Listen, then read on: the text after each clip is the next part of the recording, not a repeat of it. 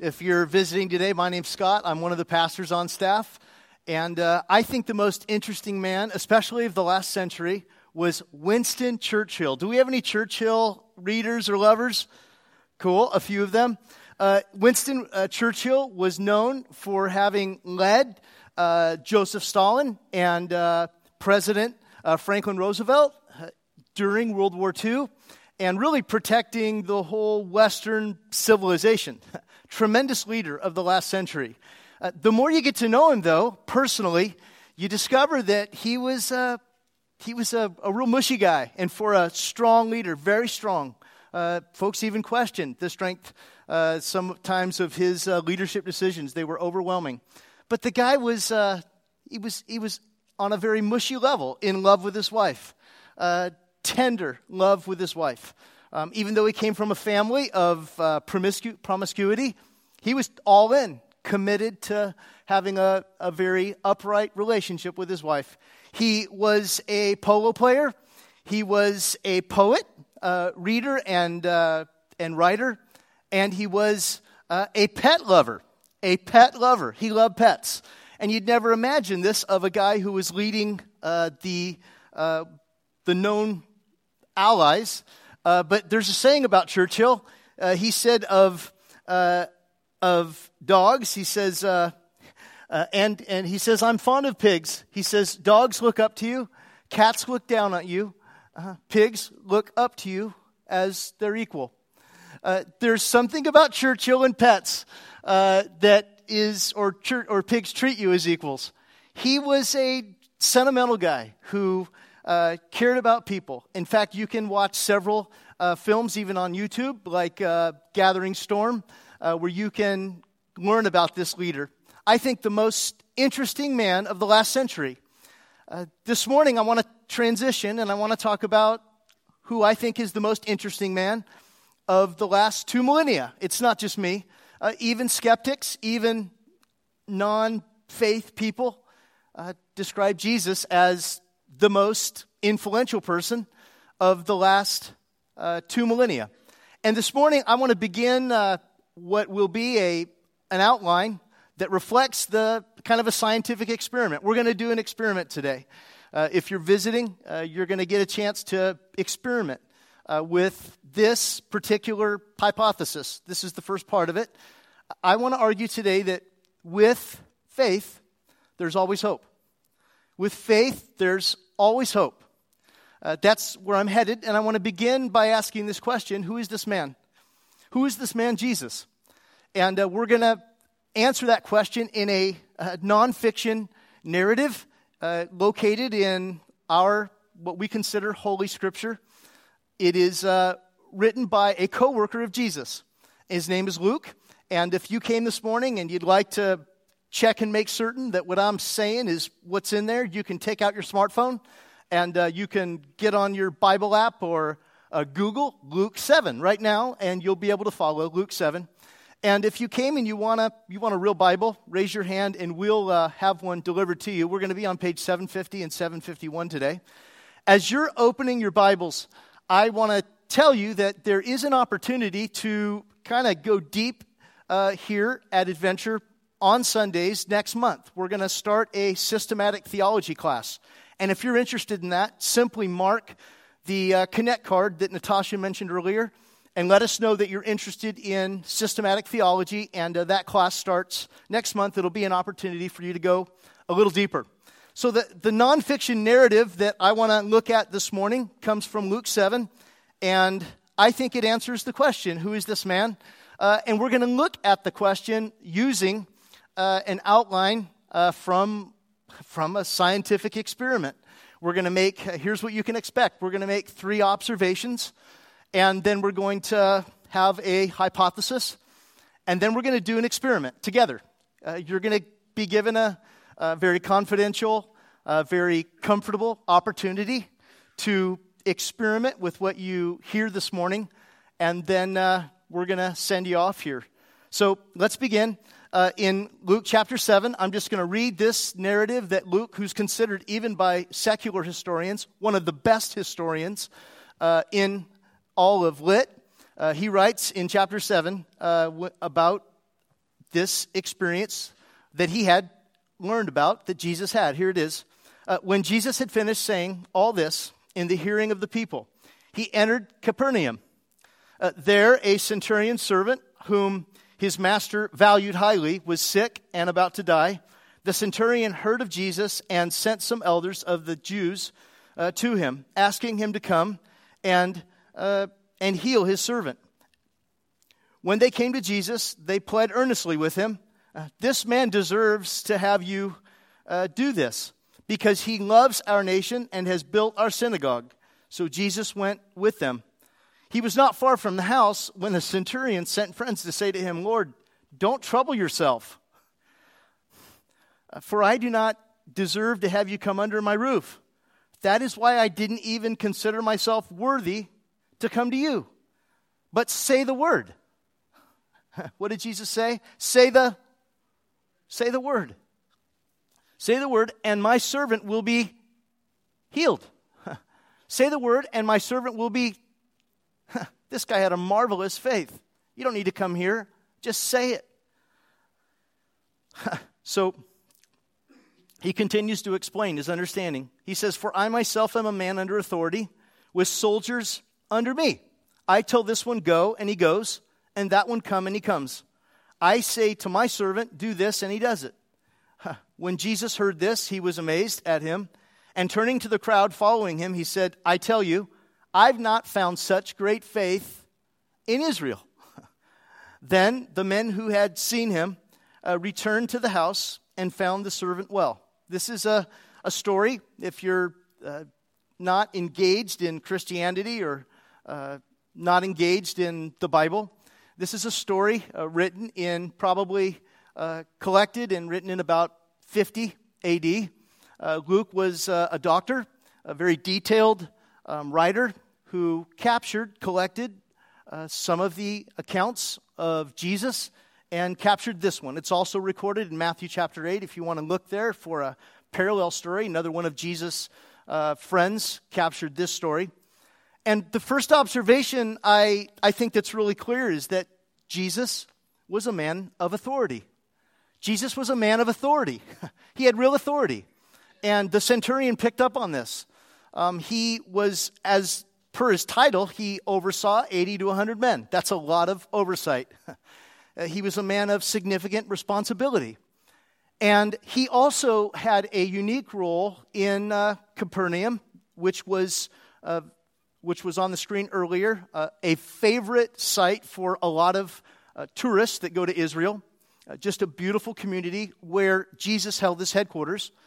This centurion actually had jurisdiction over that area. The Jews, the Hebrews, were subject to the Roman government. It was a really difficult time that they were hoping to get completely released from, waiting for the Messiah. And Jesus responds to this centurion. His faith is significant. He's described by some of the elders of the synagogue in this way. He's been generous and helped us build our synagogue. Here's a guy of means who used his means for a foreign country that was subject to him. He was not a Hebrew, to our knowledge. He didn't have any Jewish blood. He was actually considered what we call a goy, a Gentile. The Hebrews or the Jews and goy weren't to connect. There was to be some distance between them. Instead, he owned the gap. He pursued the God of Israel, the one and only God. He was very interested in it. No doubt he heard some of the teachings from the Torah, the 5 books of Moses. No doubt he heard some of the Psalms, and he was drawn to what he was hearing. It's interesting that God is near all that are willing to listen. And so he pursued the God as he knew him, and didn't do so just intellectually. He did so generously. He helped finance the construction of the synagogue, and he is described as someone who loved the nation of Israel. Let me say it this way. He was someone who loved the nation of Israel. And I just want to say, as a Christ follower of a rabbi who was an Israelite, I still love the nation of Israel. We should still love the nation of Israel and pray for her. This centurion loved the nation, and he had an understanding that this Jesus was a significant guy. He'd heard, no doubt, that Jesus had a crazy ability for people to touch the hem of his garment, to touch something he was wearing and be healed of a medical marvel. And his servant had palsy. He was paralyzed, but also his servant was experiencing tremors, tormenting tremors. I don't know exactly what this diagnosis was, but I know that he was very concerned about this person dear to him. Let me just pause here and ask you a question. Do you have anyone close to you that's really sick? Do you have anyone close to you that's suffering? Do you have anyone in your household or maybe at work that's going through a really hard time? Do you care? Do you care enough to make a bold move like this guy to do whatever it takes to bring hope to him? This guy's a man's man. High level of responsibility, but he understands what I do is about people ultimately. And he is able to understand that a relationship with God is not just a worship of God. It's a care about my common man, his servant in this case. And he does whatever it takes to bring this man to Jesus. Yea, he even, it appears, is hosting this guy in his home. He's living with him. Let me just ask a real simple ask about your level of other-centeredness, your level of compassion. This question: when's the last time you had someone over in your house that couldn't repay you? Someone over in your house that might not want to have you in theirs? When's the last time you just showed hospitality to someone that you're close to and said, come on over and just hang out, relax, just chill, watch a game with us? Let me tell you, our faith in Jesus, who has significant authority, it is most palpable by the way we treat the people closest to us. And I got to tell you, sometimes I'm a fail at that. Recently, one of my sons got sick. I was working. I didn't have time to help. He had a doctor's appointment, and I took him to the doctor's appointment, and we had the address wrong, so we had to go to another address. Boy, the Christian in me wasn't present. I had work to do. And so we took him to one doctor, and then and he got assessed, and it was kind of cute because they were wheeling him around in a wheelchair. I was waving and doing my work. I was kind of a little bugged. Why did he have to choose that day to be sick when I was working? And he called me out on it later that night. Dad, I noticed you didn't enjoy being with me while I was sick. He called me out. It's easy to talk about being compassionate towards people close to us, but it's never really timely, is it? It's never really scheduled. No one Google Calendar invites you and says, I'm expecting to be sick next month. I'd like you to be ready. It's just being ready. It's tough. This centurion recognized Jesus as a man of authority. Observation number one. And this is a man's man, like my favorite character in the Bible, Job, in Job 31, who's described as a guy who has lots of responsibility, but an ability to pause and care for one person. This guy had it. The second clear observation I think that's here is that he had authority that was more than just a mere man. He had more authority than just a mere man. Notice in this narrative, he sends the elders to go ask on behalf of his servant. Go ask, would you? He's a man of authority. He understands. Go ask someone of authority. But what he experiences is something happened between that ask where he discovered, he had an epiphany of some sort, where he realized this Jesus is way more influential than I imagined. I don't know if some of his friends said to him, hey, this Jesus, he's more than just a rabbi that has a unique gift of healing. This guy has a very special gift. He's very unique. You've never met anyone like him. And I'll argue that if you take an honest look at what's in what was said about him, you'll find that he wasn't just a mere man. Here are just a few of the words that are attributed to him in Luke's account alone. I'm not including some of the other accounts. Here are just a few. He's the rising sun. He's the eternal one. He is the salvation. He is the Holy One. Anybody called you the Holy One lately? Probably not, right? You hope not. Feel free to give me a courtesy laugh on that one. Anybody? He's our salvation. He's the Son of Man. And here's the real tipping point. The reason for Luke's account. He's the Son of God. Wow. Something happened between the centurion sending off his known elders to ask Jesus to come, and the moment when he discovered that Jesus was on his way, where he realized that this guy has way more authority than I could even imagine. Jesus is the Son of God. That is the differentiating argument of Christianity. That he was not just a philanthropist. I'll talk about it a little later. He was not just a fable created in the minds of historians, but that he was the Son of God, the one and only Son of God. And we'll talk about some of the questions that people have about that in a few minutes. But if he's the Son of God, then one can argue that he has a whole lot more influence over more than just medical prognoses. He's got influence over government. He's got influence over physics. He's got influence over business. He's got influence over my employment and your employment. He's got influence, if you let him, over your marriage and family life. He's got influence, if you'll let him, over your health, your body, your own self-discipline. He's got influence over your mind, if you'll let him. Influence over your emotions, if you'll let him. Folks, the mere idea that Jesus is the Son of God brings such hope. You know what they say about hope? What I believe this morning, that with faith, there's always hope. But what psychologists have figured out about hope is if you can increase the hope of someone by only 10%, their ability to rise above whatever they're facing increases dramatically. Here are a few stats. Someone who has just a 10% increase in hope has more satisfying relationships. They're more productive. They're less affected by stress. They're more likely to see God as loving, caring, forgiving, and hope-bringing.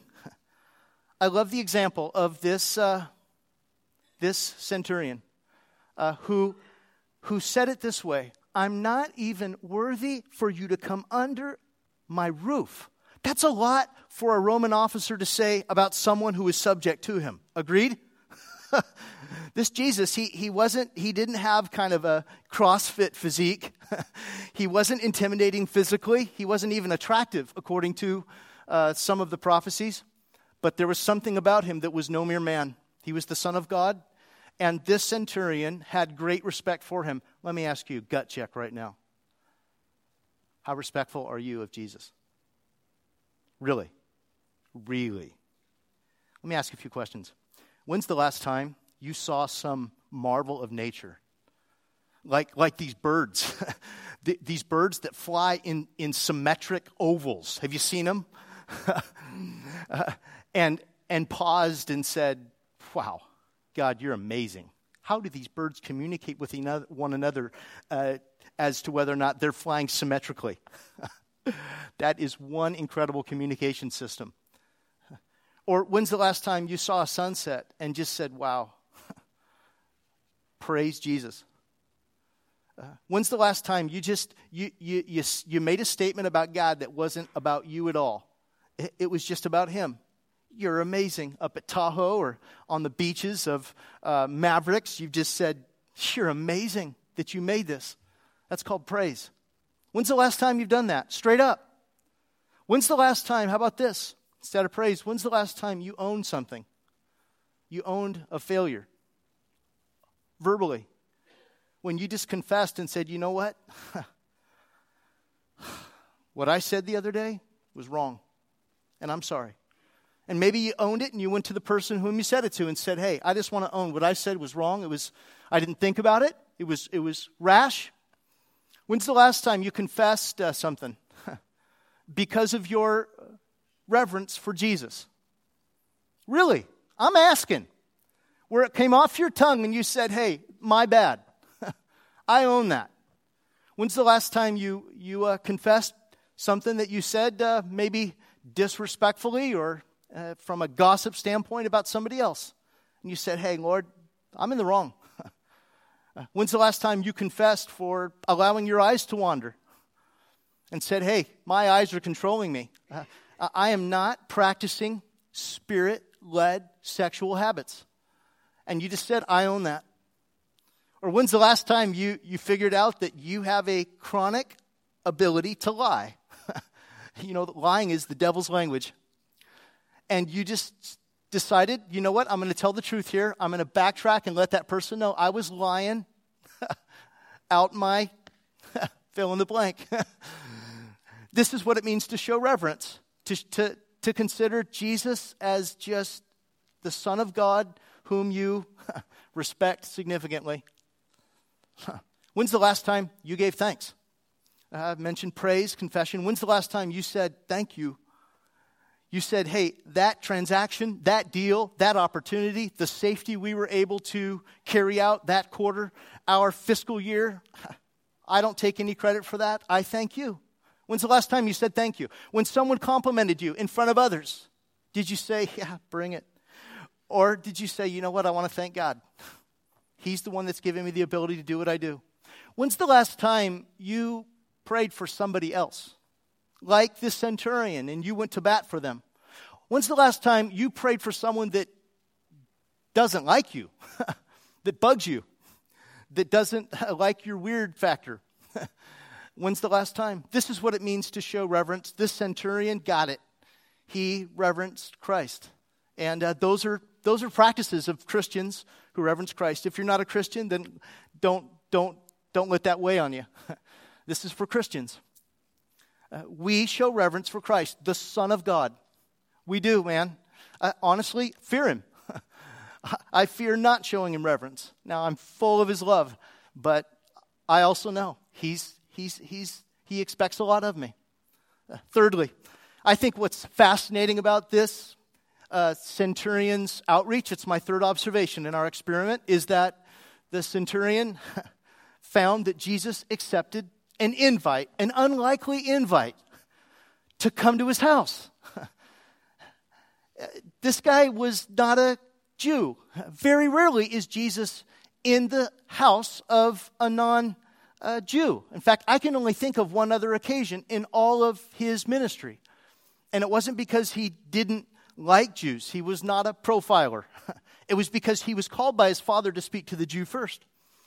And Jesus accepts the invite. And you know what this tells me? This tells me that, it tells me firstly that when I'm invited to go and be with somebody, I should accept all the time. You know, if someone has me over, go. One of my favorite pastors, anytime he's asked to go to a party, he goes. I want to be that kind of servant, that kind of neighbor, to go, to be there. But what it also tells me is that Jesus is near us. He's just a few words away. All we've got to be willing to do is say, hey, come here. Come over to my house. I want to be with you. And sometimes in our home, Melissa and I'll tease her. The house isn't looking very good. And I'll say, hey, just a heads up, we've got guests coming in about 25 minutes. And she will, oh my word, it's great, the looks I get. And sometimes, I'm just teasing her. Sometimes she'll tell me, hey, folks are coming over in about an hour. She's not kidding.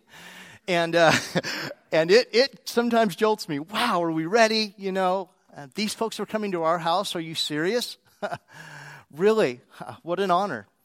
And it's hospitality is part of honestly, it's part of our milestone this year. We want you doing life with your neighbors. Let me ask you, when's the last time you've had a neighbor over your home since we launched this milestone in early August? Yeah. Or just had a conversation with your neighbors. But we want to see you have them over and love your neighbors here in Natomas. We think it makes a big difference. Jesus accepted this invite to go and be with the centurion. And he responded to the centurion's second request. Hey, don't come. Just say the word. Don't come. Just say the word. Just say it. It's done. I know who you are. I got an idea. Just say the word. And you know what that conveys to me about God? is that he will respond to an unlikely invitation from anyone who has enough faith to reach out to him and say, hey, bring hope to me. Bring hope to me. My hypothesis today is this. With faith in Jesus, there's always hope in any situation. With faith in Jesus, there's always hope in any situation. And that doesn't mean that circumstances work out like we envision. Pastor Saeed never imagined that he would be in Iraq for as long as he was, did he? And yet by God's people and prayers, he was released. Separated from his family for a long time. Sometimes we pray that Jesus will bring hope to families, and sometimes we don't get answers. But I can tell you this month we've had answers. We've seen a mom who was diagnosed with breast cancer have immediate attention and complete extraction of it. We've seen a brother of one of our adventurers who was diagnosed with lung and brain cancer in November, and seen the doctors now argue that he doesn't need any sort of chemo treatment. It's no longer a threat. We've seen one of our beloved sisters from Heritage Park experience a stroke while she was visiting family, and in the ICU, very little hope. And our people were praying, and we saw her in services the last couple weeks, doing great, looking more beautiful than ever. We believe that Jesus Christ is the one that, with faith, creates unlimited hope all the time, even when circumstances don't work out like we envision. And sometimes they don't, and we can't figure them out. But we know in the worst case situation, Jesus brings hope even to the life that we have after this life, to our forever. How does he do that? You know the story. He came to earth in a very unique birth, and lived a normal life until age 30, and between about 31 and 33, he turned the Galilean community around Capernaum upside down, and he, by his Father's design, suffered on this Roman apparatus, a substitutionary death, to pay the complete penalty for all of our narcissism, all of our personal rebellion, so that if we trusted in what he experienced here, he would forgive us of all of our sins, all of them. Oh, I love that, because I know I'll sin this afternoon. And he gave us an opportunity for two things that are transforming. He gave us an opportunity to have peace with God. The price has been completely paid. Our sins have been expunged, from a legal term. And he gave us his Spirit. The Spirit of Jesus lives in us that helps me love my neighbor and have great relationships, as this centerpiece, the patibulum, illustrates. Where does it start? I think this year it starts by this prayer of the centurion. I want to lead you in it.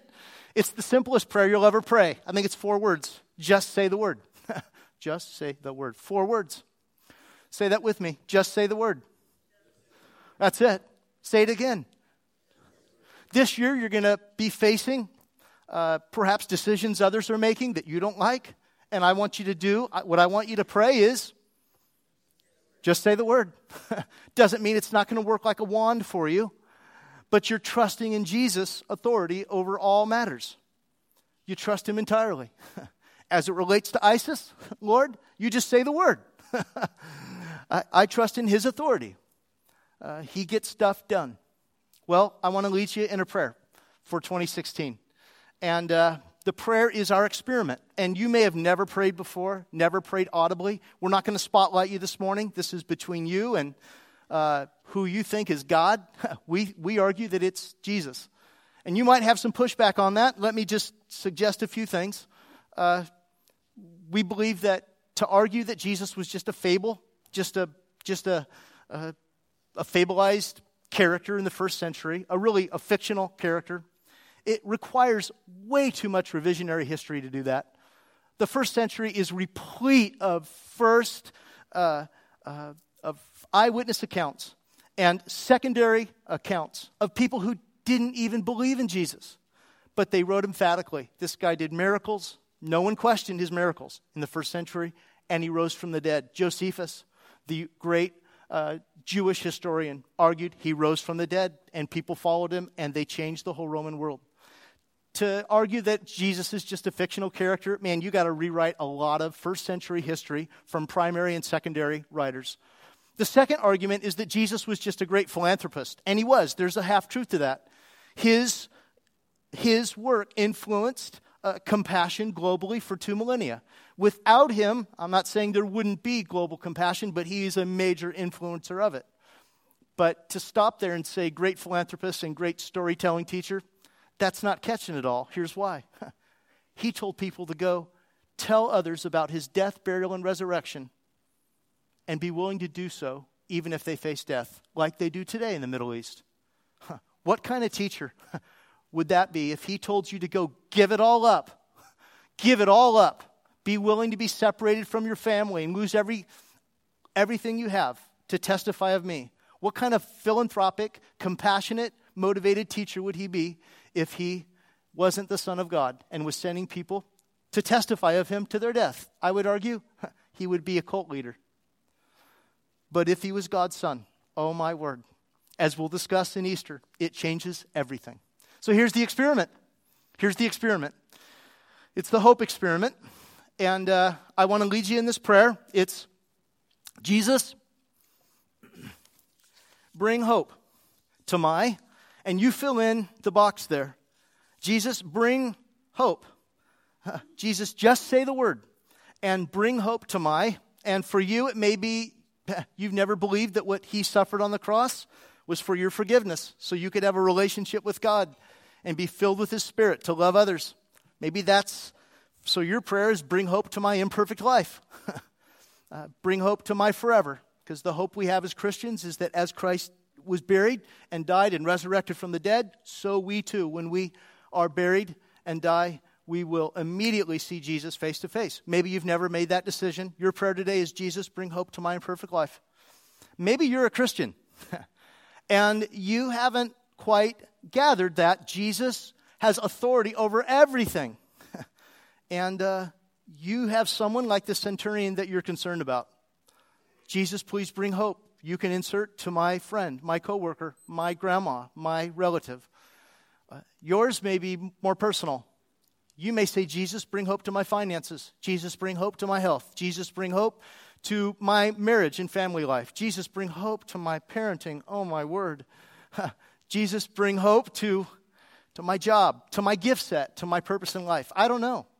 I just want to put Jesus to the test here. Not in an arrogant way. I believe he's alive and living with us today. I believe he's in our presence right now. And I want to challenge you with that understanding that Jesus is a man of authority. Jesus is the Son of God. That Jesus accepts an invitation, an unlikely invitation from anyone. I want to challenge you to pray this prayer with me as it relates to your own life in just a moment. And maybe one of you will make a decision that will ensure that all your sins are forgiven. They've been dealt with, your shortcomings, and your eternity is locked and sealed right now. I'm going to lead you in that prayer. It'll be a brief one. So if you're comfortable, bow your heads and close your eyes if you want. It's going to be personal, and I'll lead you in it right now. Let's do that. Heavenly Father, we ask that you would bring hope. Bring hope for some of us to our imperfect lives. We want the cross applied to us. We want peace with you. We want peace with our neighbors. Heavenly Father, bring peace to our forever. We know that we know that you're the only one that resurrected, and we want that kind of hope. And then for those of you that have really specific people in mind, insert their name as I lead you in this prayer. Just repeat it after me. Father, bring hope to my, and you insert the name. Jesus, just say the word and bring hope to, you insert their name. Just say the word and bring hope to. And then maybe more personally, you say, Jesus, just say the word and bring hope to my, if it's for you, my marriage, my business, my life purpose. I'm not satisfied. Jesus, just say the word and bring hope to my finances. Bring hope to my children. Bring hope to my parenting. Bring hope to an understanding of my talents. And to be very clear, if you've never become a Christian, I think your prayer today is, Jesus, bring hope to my distance from you. Just say that. Jesus, bring hope to my distance from you.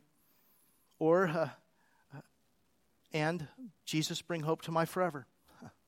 And if you're here, and as I said, this is a confidential prayer time.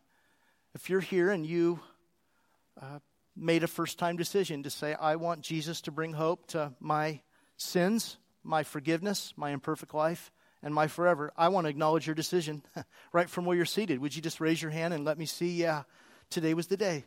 Raise your hand high. Anybody? Say, Jesus, bring hope to my imperfect life.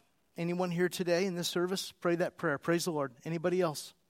Say, Jesus, bring hope to... Yes, ma'am. I see your hand. Anybody else? Say, Jesus, bring hope to my imperfect life. Yes, ma'am. I saw your hand. Yes, ma'am. I saw your hand. Anybody else?